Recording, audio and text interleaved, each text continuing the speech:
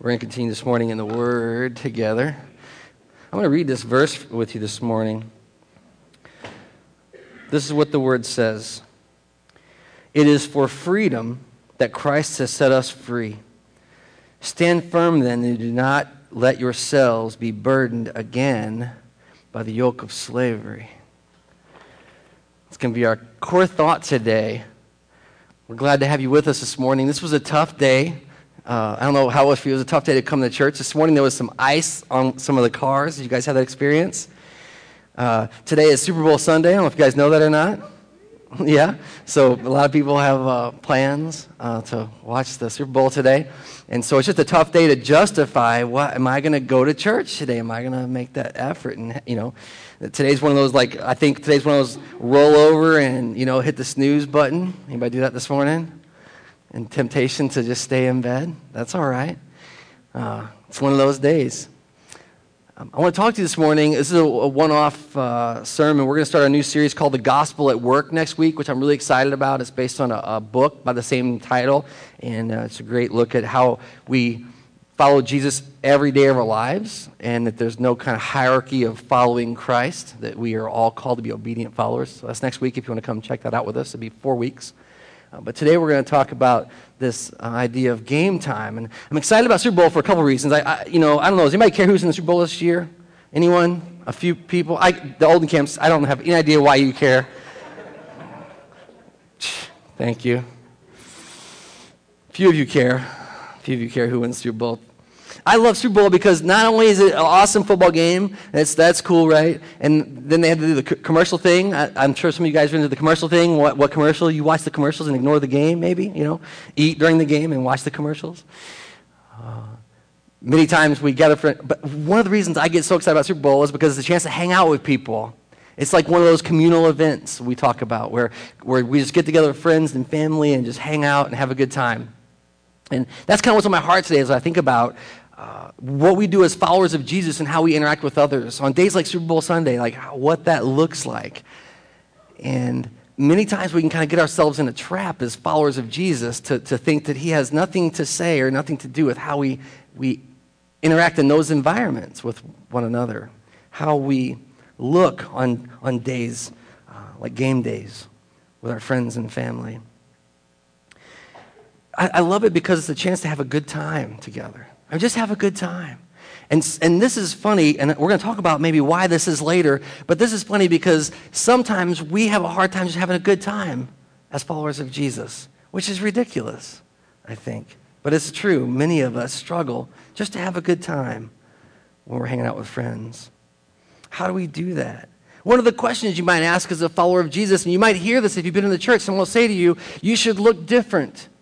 Right? We just sang a song that said the same thing, not like the world. We don't want to be like the world. And yet sometimes we look different for the sake of looking different. Should we look different or act different? I'll tell you a brief story. I was, a couple years ago now, so, bear with me, but I was getting up at 5 in the morning to do a workout thing at Cordy Rec Center. It's called boot camp. Anybody know what boot camp is? Whew, yeah, Carrie. Whew. Yeah, it's brutal. It's so hard. At 5 in the morning, too, so everything's hard at 5 in the morning, right? Nothing's easy at 5 in the morning. And I'm there, I'm working. But one of my favorite things about it, and you guys, you guys are awesome, and I love you guys, but one of the cool things about being at boot camp was no one knew I was a pastor there. It was crazy. So not only was it 5 o'clock and I was bleary-eyed, but no one cared who I was. Everyone stunk. Nobody showered before that class. It was gross. And it was really gross because it was the kinesthetic body class, so that meant that you didn't use any free weights. You used one another. So you would bench press one another and be sweating on each other. It's just so gross. It's, get me out of here, People you don't know. But it was so fantastic because no one treated me any different than anyone else. It was such a refreshing thing. And I was in that class for, I don't know how long it went. I was in it for 2 seasons, so we were in the second season, and then we were walking to the stairwell one day to do the stairwell runs, which are just torture. And wall sits. Who knew sitting on a wall was so hard? Brutal, so hard. And we're going, and the instructor says, because there was a couple from the church that were in that class also, and word had gotten out that I was a pastor. right? And I didn't know this. And so I come in and the instructor comes over and she says, hey, is it true you're a pastor? And I'm like, oh, the gig's up, you know? And I said, well, I mean, and I'm not ashamed of that, guys, but I said, well, yeah, I'm a pastor. Where at? Family Bible Church, me at middle school. Oh, and you couldn't believe how quickly everything changed. All of a sudden, nobody cussed anymore. It was amazing, you know? No one, you know, everyone kept their eyes up here, you know what I'm saying? None of the guys were making comments about the other women in the class to me. Everything changed. And I was like, why? But that's how it is sometimes, isn't it? Because you have a certain behavior you do around a certain group of people, and that's what you do. It's all of a sudden you find out, oh my gosh. I remember even in high school, and some of you high school students are here this morning, even in high school, I had a friend of mine who was a believer in Jesus, and we would be in a circle telling jokes, and there'd be a friend who would tell a really funny, dirty joke, and my friend would walk up, and they would stop telling the joke, which was so frustrating to me because I wanted to hear the joke. So we were like, dude, go away for a minute. He's going to finish this joke, then you can come back and hang out with us. Why? Because when he would show up, things would change. Some of you, I've had this conversation with you, and you said, but that's a good thing, Bill. We're to be light in this world, not in darkness. We're to be different. And I understand what you're saying there, but the question is, what drives that? And are there any dangers in our getting comfortable with that kind of environmental change? You know what I mean? Is there any danger in that for us? Today I want to talk to you about two things we need to defend against, and you'll appreciate some of the artwork today. It's in honor of Super Bowl Sunday. Two things we should defend against, and one thing we need for offense. If we're going to be authentic followers of Jesus, real deal followers of Jesus. So I'm going to ask if you would pray with me as we get into the Word, and we're going to spend some time in Galatians today. So pray with me if you would. Father God, I thank you so much for the opportunity we have to worship you this morning. You are worthy of praise. You created everything by your will.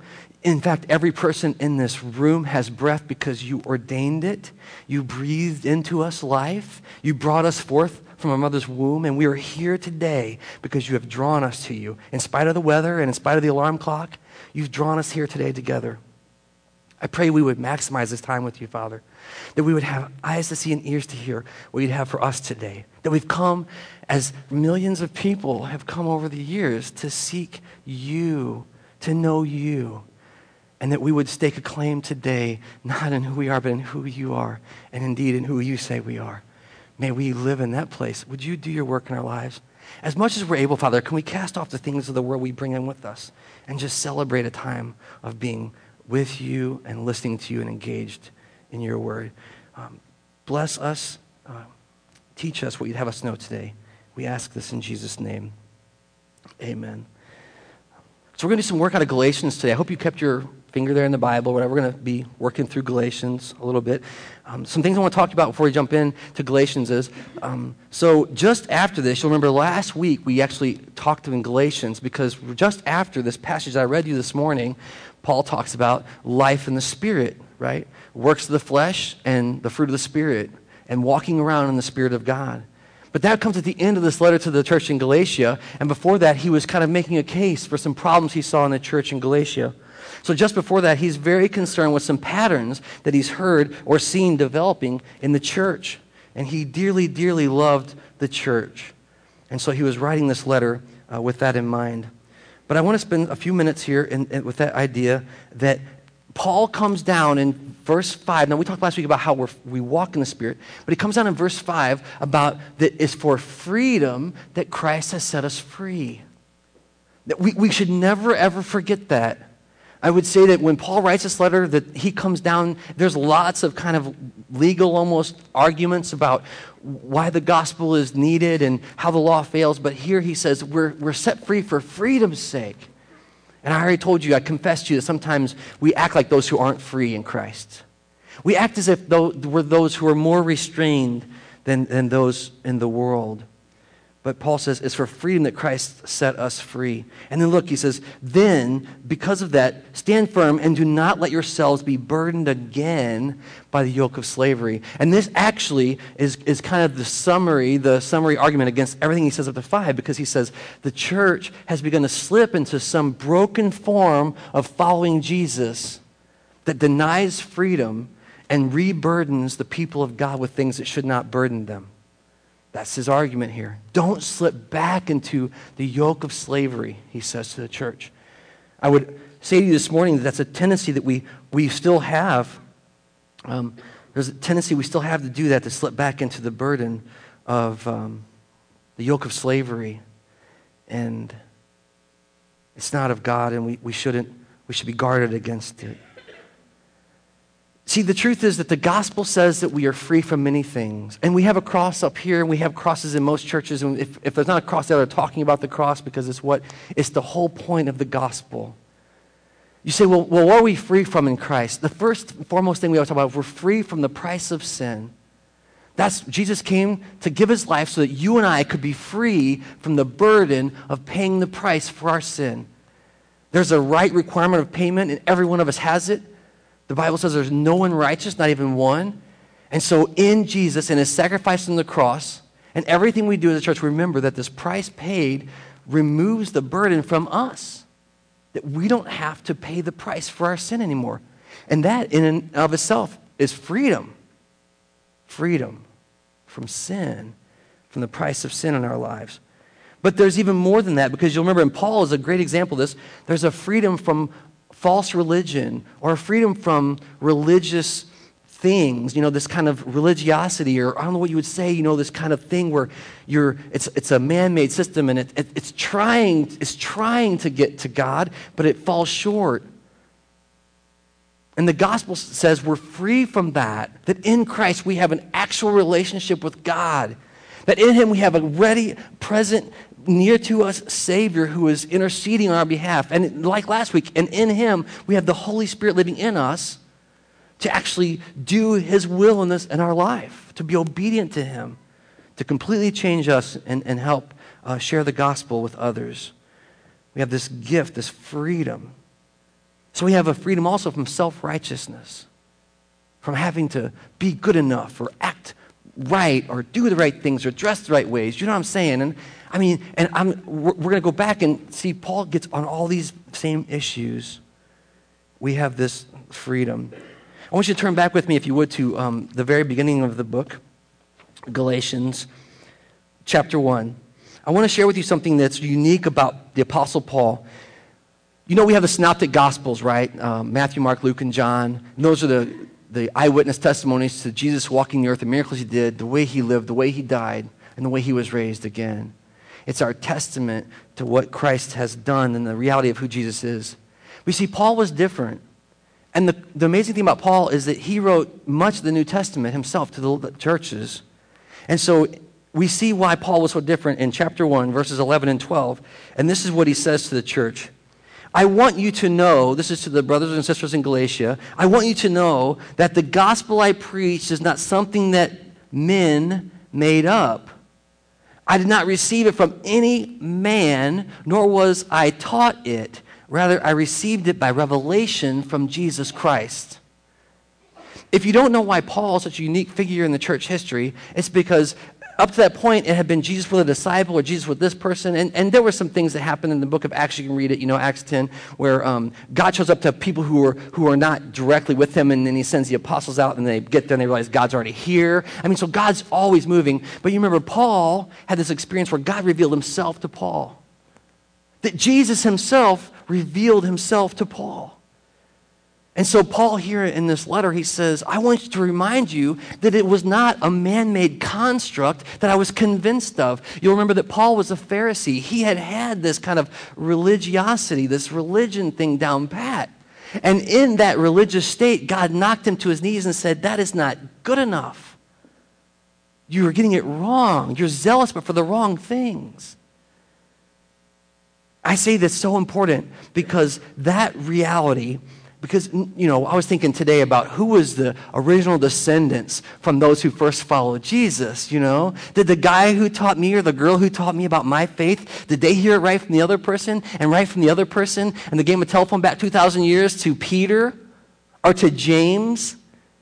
Do I have that lineage where I can say, that's how I know? How do you know you're saved? How do you know you have a relationship with God? How do you know you have eternal life with him? Is it because I can trace my lineage back and, oh yeah, my dad knew and his dad knew and, oh, and I know I have the right faith. Or, not your biological, but your spiritual parents. Yeah, the people that influenced me. I'm telling you, church, the amazing thing about the gospel of Jesus is that God reveals himself to you. And it's not that you adopt your parents' religion. It's not that you studied it long enough that you figured it out. It's not that you got all the right check boxes in the right spots and you're like, I unlocked the God box for myself. But it's that God shows up in his mercy and grace and saves us. Revelation from Jesus.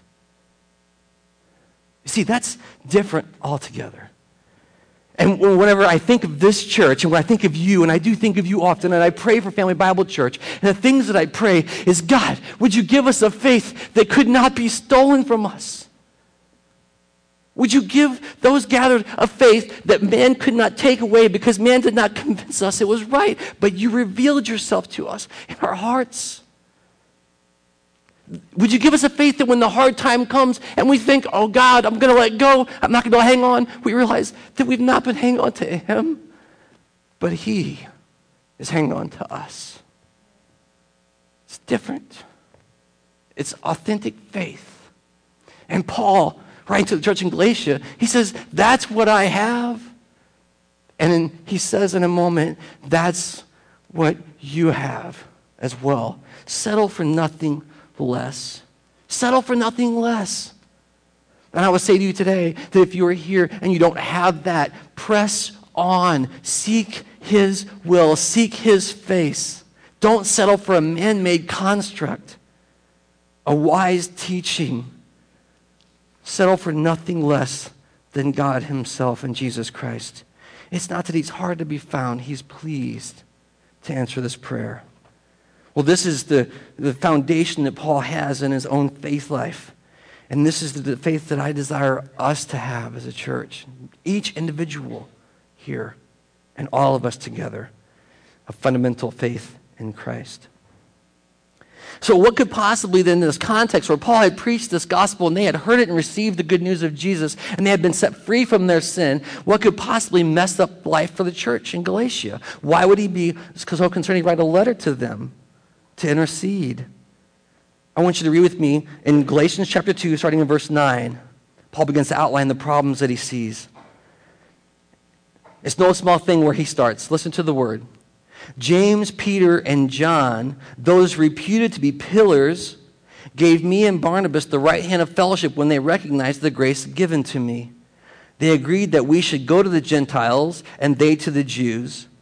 And all they asked was that we should continue to remember the poor, the very thing I was eager to do. Paul's telling a bit of history here, and he's saying, I was preaching the gospel before I ever met Peter and James. I was sharing the good news with everyone I had met and then finally he went and met with them at Jerusalem to ensure that he was preaching the right gospel, to ensure himself and them. Look at verse 11. When Peter came to Antioch, I opposed him to his face. I don't know about you, but these aren't words I would expect to see in Scripture.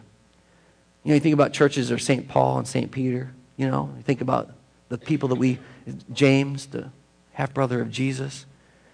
We look at this and we think, these are the guys that got it, right? And Paul says, I opposed Peter to his face because he was clearly in the wrong.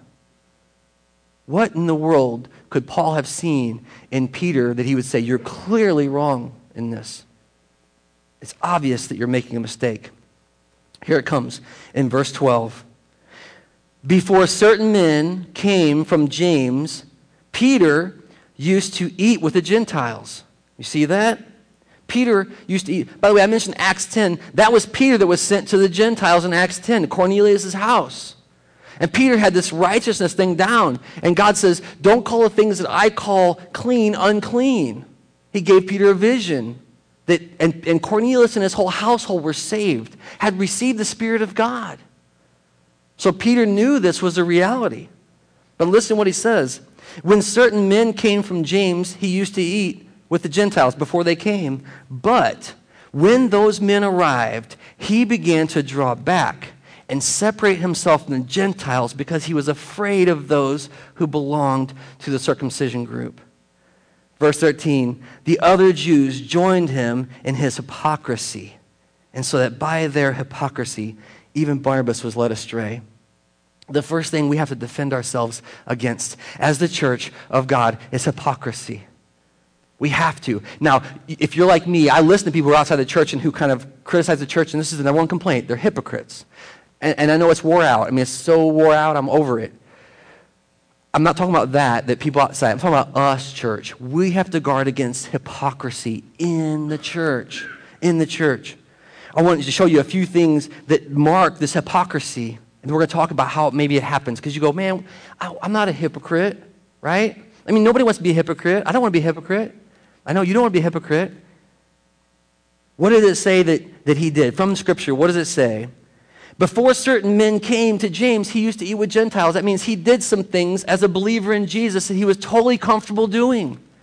He knew that he had the right to do it. He knew it was not offensive to God. He had no problem doing this. And in this case, it happened to be he was eating with people who were not like him, eating with the Gentiles, the people that Paul felt called to preach to, right? But then what does it say next? When these men came, when they arrived, he began to separate himself from the Gentiles. Do you see what happened? When these guys showed up, all of a sudden Peter started going, wait a minute. I don't hang out with people like you. I'm nothing like people. I'm like those guys and ladies over here. And he began to pull himself away, right?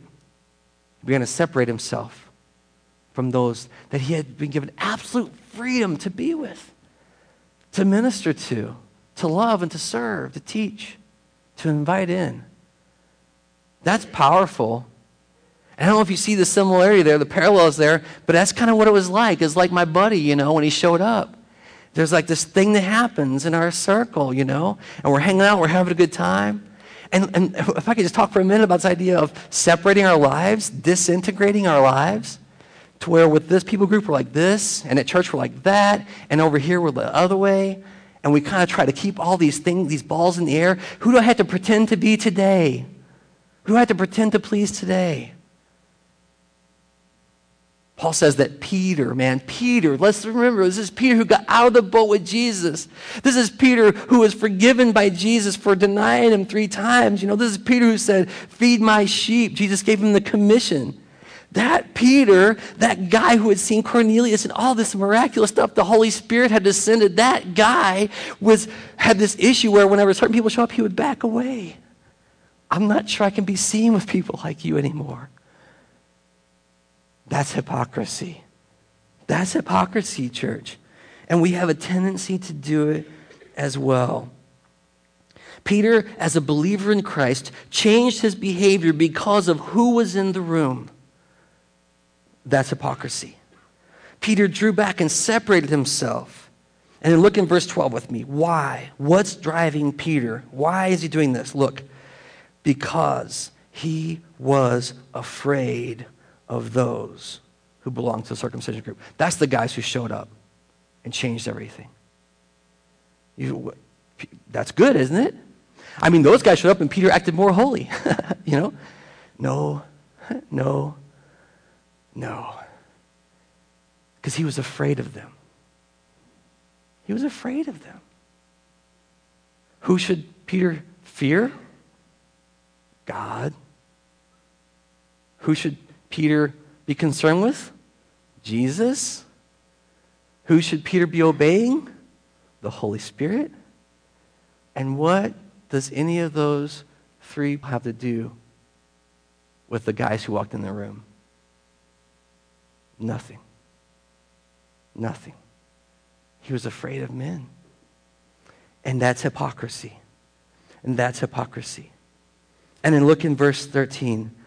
When Peter did it, you see, Peter's the leader, and when Peter did it, others joined right in. It seemed good. Peter's right. We shouldn't be hanging out with these people. What were we thinking? Boy, that was close. We almost made a mistake with these guys. Whoo! You guys sit over there, and we'll sit over here. I mean, think about it, right? An absolute separation of peoples. Over what? An old law. Over something that Christ died to overcome, to go beyond. And they separated themselves. Others went along with it. Hypocrisy in our midst. Not only that, but then he says in verse 13 also, even Barnabas was led astray. This began to affect his actual faith in Christ. It began to actually change what he thought was important. And this is what can happen in the church as well. We can begin to think that we can begin to be hypocritical. We can begin to say, well, we're not like those people. We can not identify. We can regulate and pull ourselves back. We can have our own parties. Do you know what I mean? We can have our own safety areas where we're no, everyone's here and it's all safe. You know what I mean? No danger here except hypocrisy, you know. Come on, church. No, that's not what the gospel is for. It's for freedom. It was not to indulge a sinful nature. I'm not saying that at all, but it was not to hunker down in a room and just wait and hope that Jesus, come on, keep us all safe. That's not what a call was. Don't be hypocritical. I mean, it's a real thing in church. It's a real thing in life. A couple of ideas. I think that there was not an authentic relationship that he had with those who showed up, did he? There was something from their past. There's something from Peter that was just so ingrained that when they showed up, he had to act different. He had to pretend to be someone he's not. This can happen sometimes if you think about it, like at high school reunions, right? Everybody starts to act a little better, Or maybe if you see an ex, an ex-girlfriend, an ex-spouse, whatever, you try to, I'm great. You're not great. I've been hanging out with you for days. You're not great. Oh, yes, I am. That's my ex over there. They fake it. Pretend to be someone we're not, be boisterous. Check this out. Hypocrisy, properly defined, there's a couple ways to define it. One way, and you know this already, is to act, to pretend, to be someone you're not. Fair enough. I found something else interesting, though. It also means to willingly stand under the judgment of others, to willingly submit yourself to the judgment of others. To allow other people to judge you unrighteously. Not righteously like Jesus does, not righteously like God the Father does when he looks at us in Christ, but to have them judge you unfairly or unrighteously. And all of a sudden, from that willingness to stand under a false pretense, to pretend, well, you're a Christian, right? You have to act this way. I can't tell you how many times people try to manipulate me because I'm a Christian. Or worse yet, because I'm a pastor. How would you act? The pastors don't act that way. What are you talking about? I'm a follower of Jesus. He'll straighten this out. I'm not saying, you know what I mean? Don't get caught in that box. You go around. Well, how should I act when I'm with my family at the Super Bowl party? How about you act like yourself, a follower of Jesus? But I have to set an example. I have to raise the standard. I have to show them what it looks like. I have to make sure that I'm perfect so that they know that I'm perfect and they can be perfect too. What is that? Whose gospel is that?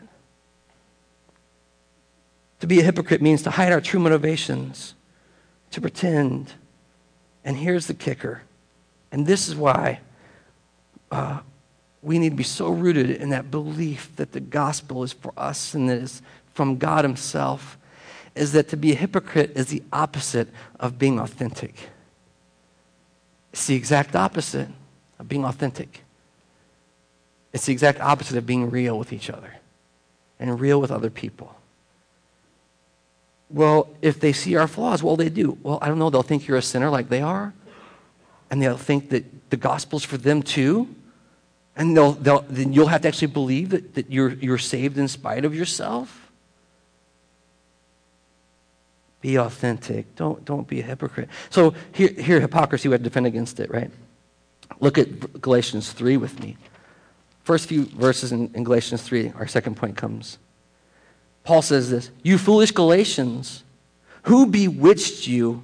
Before your very eyes, Christ Jesus was clearly portrayed as crucified. I would like to learn just one thing from you. Did you receive the Spirit by observing the law or by believing what you heard? Are you so foolish? After beginning with the Spirit, are you now trying to attain your goal by human effort?" That's a powerful verse right there. Verse 4, "Have you suffered so much for nothing? If it was really for nothing, does God give you his Spirit and work miracles among you because you observe the law or because you believe what you've heard?" This is the second thing we have to guard against in the church, and it's legalism. He says, how did you find freedom? Was it from following the rules? Do you remember the oppression of the rules? I mean, were any of you raised in a church where you were taught that there's just rules? That's all they are is rules, rules, rules. Do this, don't do that. Walk the line, pull, just don't, and for heaven's sakes, don't contradict the pastor. You know what I mean? And don't ask questions. I mean, did anyone get sick of that when you're growing up? Then why in the world, if you've been set free in Christ, would you go back to that kind of slavery? Why would we let ourselves do that? Paul says, where did you find freedom from? After beginning with the Spirit, are you now trying to attain your goal by human effort? And we see this in the church. You believe the gospel? Good. Only a few more things you got to do. What? You have the freedom in the Spirit? Good. Only a couple more rules to obey and you'll have it made. I'm not trying to minimize, I know there's the whole thing of sanctification, but I want, man, come on. We can't be legalistic. We can't be legalistic. We need to continue to believe. This legalism affects us so much because we begin to self-regulate on things that God never called us to self-regulate on. There's just more man-made rules. And the problem with it is, and someone has well said, and I don't know who said this, but they said it's Jesus plus theology. Jesus plus this, and Jesus plus that, and Jesus with a couple more things, and then you'll be okay. And Jesus isn't enough because you need more than Jesus to be saved or to be holy, to be sanctified. You need more than Jesus. But that's not the gospel. The gospel says that it's rooted in Jesus, that he's the fulfillment of our promise, that he's a manifestation of God's best intention for us in our lives. And woe to us when we add law after the fact. Woe to us when we add law. Look at chapter 4, verses 8 through 11. Formerly, check this out, when you did not know God, you were slaves to those who by nature were not gods. That means you were believing false things, all the rules. But now that you know God, or rather are known by God, how is it that you are turning back to those weak and miserable principles? Do you wish to be enslaved all over again? You are observing special days and months and seasons and years. I fear for you that somehow I've wasted my efforts on you. He says, why go back to that? And I want to say again, it's a risk for the church that we would go back to that, the legalism. That we would, yeah, I know, and we would even say, yeah, I know you got to believe in Jesus, but then there's just a few more things. Many times legalism is about us being comfortable, and it's nothing to do with the gospel. It's about you and me being comfortable with ourselves and others around us. Paul makes it clear then in this text, and you can read there, he makes this really great argument that no one's justified by the law, that the law doesn't justify anyone.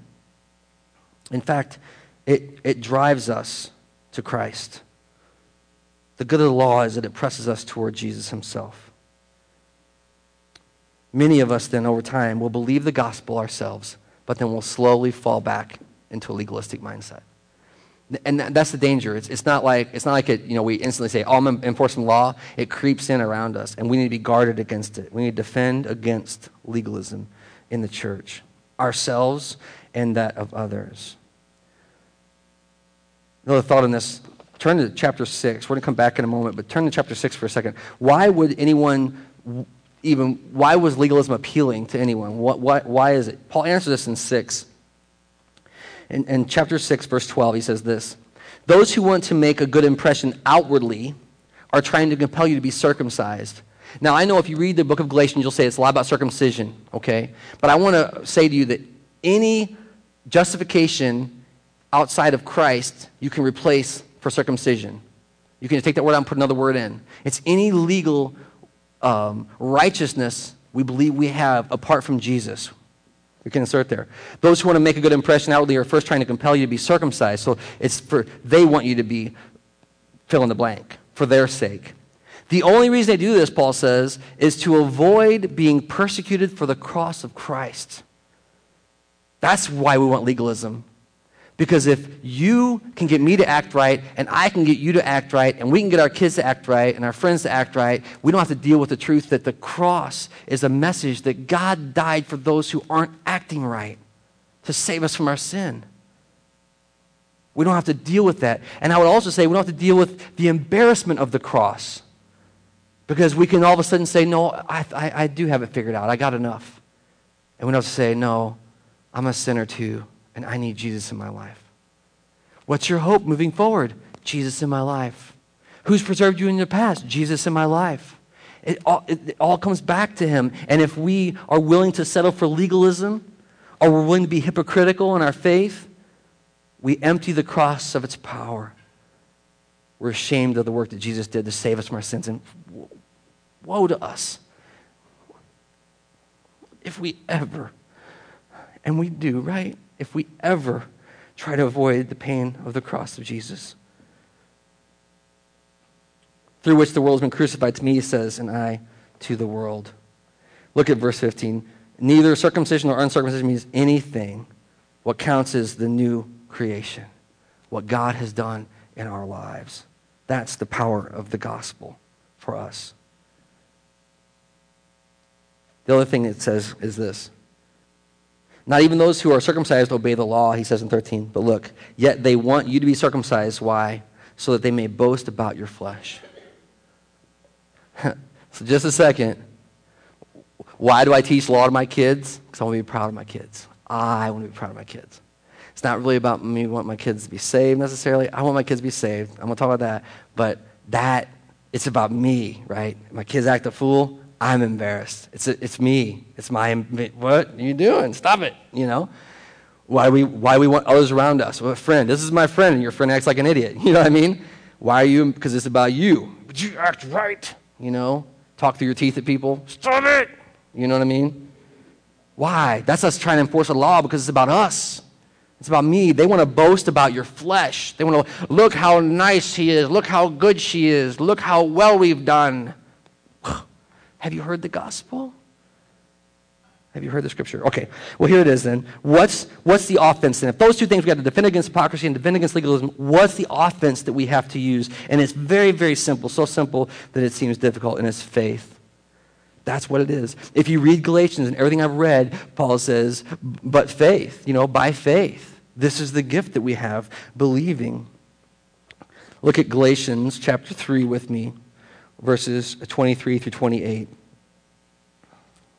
Galatians 3, 23 through 28. Before this faith came, Paul says, we were prisoners in the law. We were held captive by the law, locked up until what? Faith can be revealed. So the law was put in charge to lead us to Jesus, or until Jesus came, that we might be justified then by faith. That's justification, not from the law, but from Jesus.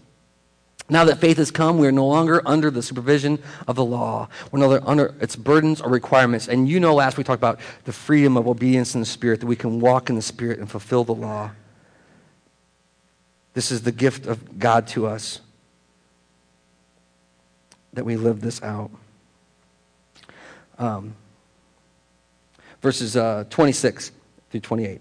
So you then are children of God through faith in Jesus Christ. You and I, co-heirs with Christ. For all of you were baptized into Christ, who were baptized into Christ, have clothed yourselves with Christ. It's no longer us. There is neither Jew nor Greek, slave nor free, male nor female, because you are all one in Christ Jesus. If you belong to Christ, then you are Abraham's seed. He's making an argument here, a legal argument about the law, and heirs according to the promise given to Abraham. You and I become children of God through faith in Jesus Christ. And then lastly, look at chapter 4, verses 18 through 20. Paul says this, it's fine to be zealous, provided the purpose is good, and to be so always, and not just when I'm with you. Now, that's what I was telling you, right? So how has faith solved this problem? Look at what he says in 19. My dear children, for whom I am again in the pains of childbirth until Christ is formed in you. And then he says, how I wish I could be with you, that you could change. I changed my tone because I'm so perplexed. But I want to say, because this is antithetical to hypocrisy and legalism, and here's why. Because you have to believe the gospel for yourself. That the sacrifice Jesus made is enough for you to be free in Jesus. But you have to believe enough for others too. And that should wipe out the legalism argument. That, and I know, and Paul says here of this, that they're like children of his, and he's in childbirth. I don't know if you've seen childbirth, but it's painful and it's a mess. And I don't think Paul's saying, I want so badly for you to know Christ fully. I'm again in labor for you, as in childbirth. But you have to believe. You have to live this in faith. And we, as followers of Jesus, have to believe that the gospel is enough for others too. I've said that before, but I mean it for our children. So, how do you stop being legalistic with your kids? You have to believe the gospel is enough. You have to trust Jesus with them. You have to believe he will save them. You have to let them live that out. I hope that makes sense to you. We have to believe it for ourselves and for others.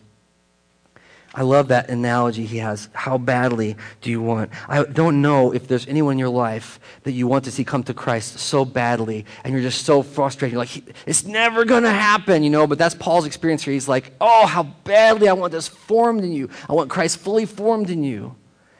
But in the end, Paul does what we all must do, and he trusts Jesus to do the work. So then, ending where we started, it is for freedom that Christ has set you free in chapter 5. Stand firm then and do not let yourselves be burdened again by the yoke of slavery. Mark my words, I, Paul, tell you that if you let yourselves be circumcised or anything else, Jesus plus, Christ will be of no value to you. Again, I declare to every man who lets himself be circumcised that he is obligated to obey all the law then. If you're going to do anything right of yourselves, you must be righteous completely. You are trying to be justified by law, and you've been alienated from Christ. You have fallen away from the grace that is found in him. But by faith, we eagerly await through the Spirit the righteousness for which we hope. For in Christ Jesus, neither circumcision nor uncircumcision has any value, but it's faith expressing itself through love. And that's how we're to engage with others. I hope that's made sense to you this morning. I pray that we at least hear that today. And I'm not being minimalistic here. I do think that many of us will have an opportunity today. Today, you're going to get to live out your faith amongst your friends and family. Today, you're going to get to hang out. Just do some hard work and cast off hypocrisy, Do some hard work and move away from legalism and just live in faith for yourself and for others. Maybe you're here this morning and you go, man, I don't know, dude. I've heard this stuff. The gospel of Jesus, I've heard it before, right? There's nothing else like it that will set you free. There's nothing. There's no way to be free in this world. There's no other way. And the beautiful thing about the freedom in Christ is that it frees us from our past and it frees us from our sin, but it frees us from all those expectations that everyone puts on us, and we can just live in Christ. That's a beautiful, sacred place to live. And I really do hope that you would live there in your life as well. By the grace of God and in his leading and not my prompting, that we would all live our lives there. Who is your faith in? Are you counting on yourself to be good enough? Or do you know you're not? Do you believe the gospel of Jesus? Or maybe you're here today and you need to repent of hypocrisy and legalism. Maybe there's been some people you're trying to impress around you. You're trying to show them how good of a Christian you can be, or how good Christians are. Trying to right all the wrongs of the world and not trusting Jesus.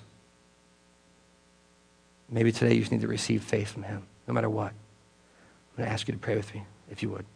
Father God, today I am so blessed by you. I'm so in awe of your gospel, and I'm so overwhelmed by the Holy Spirit in my life. And it's not because I'm special, Father. It's because you intercede for us through your grace and mercy that we do not deserve.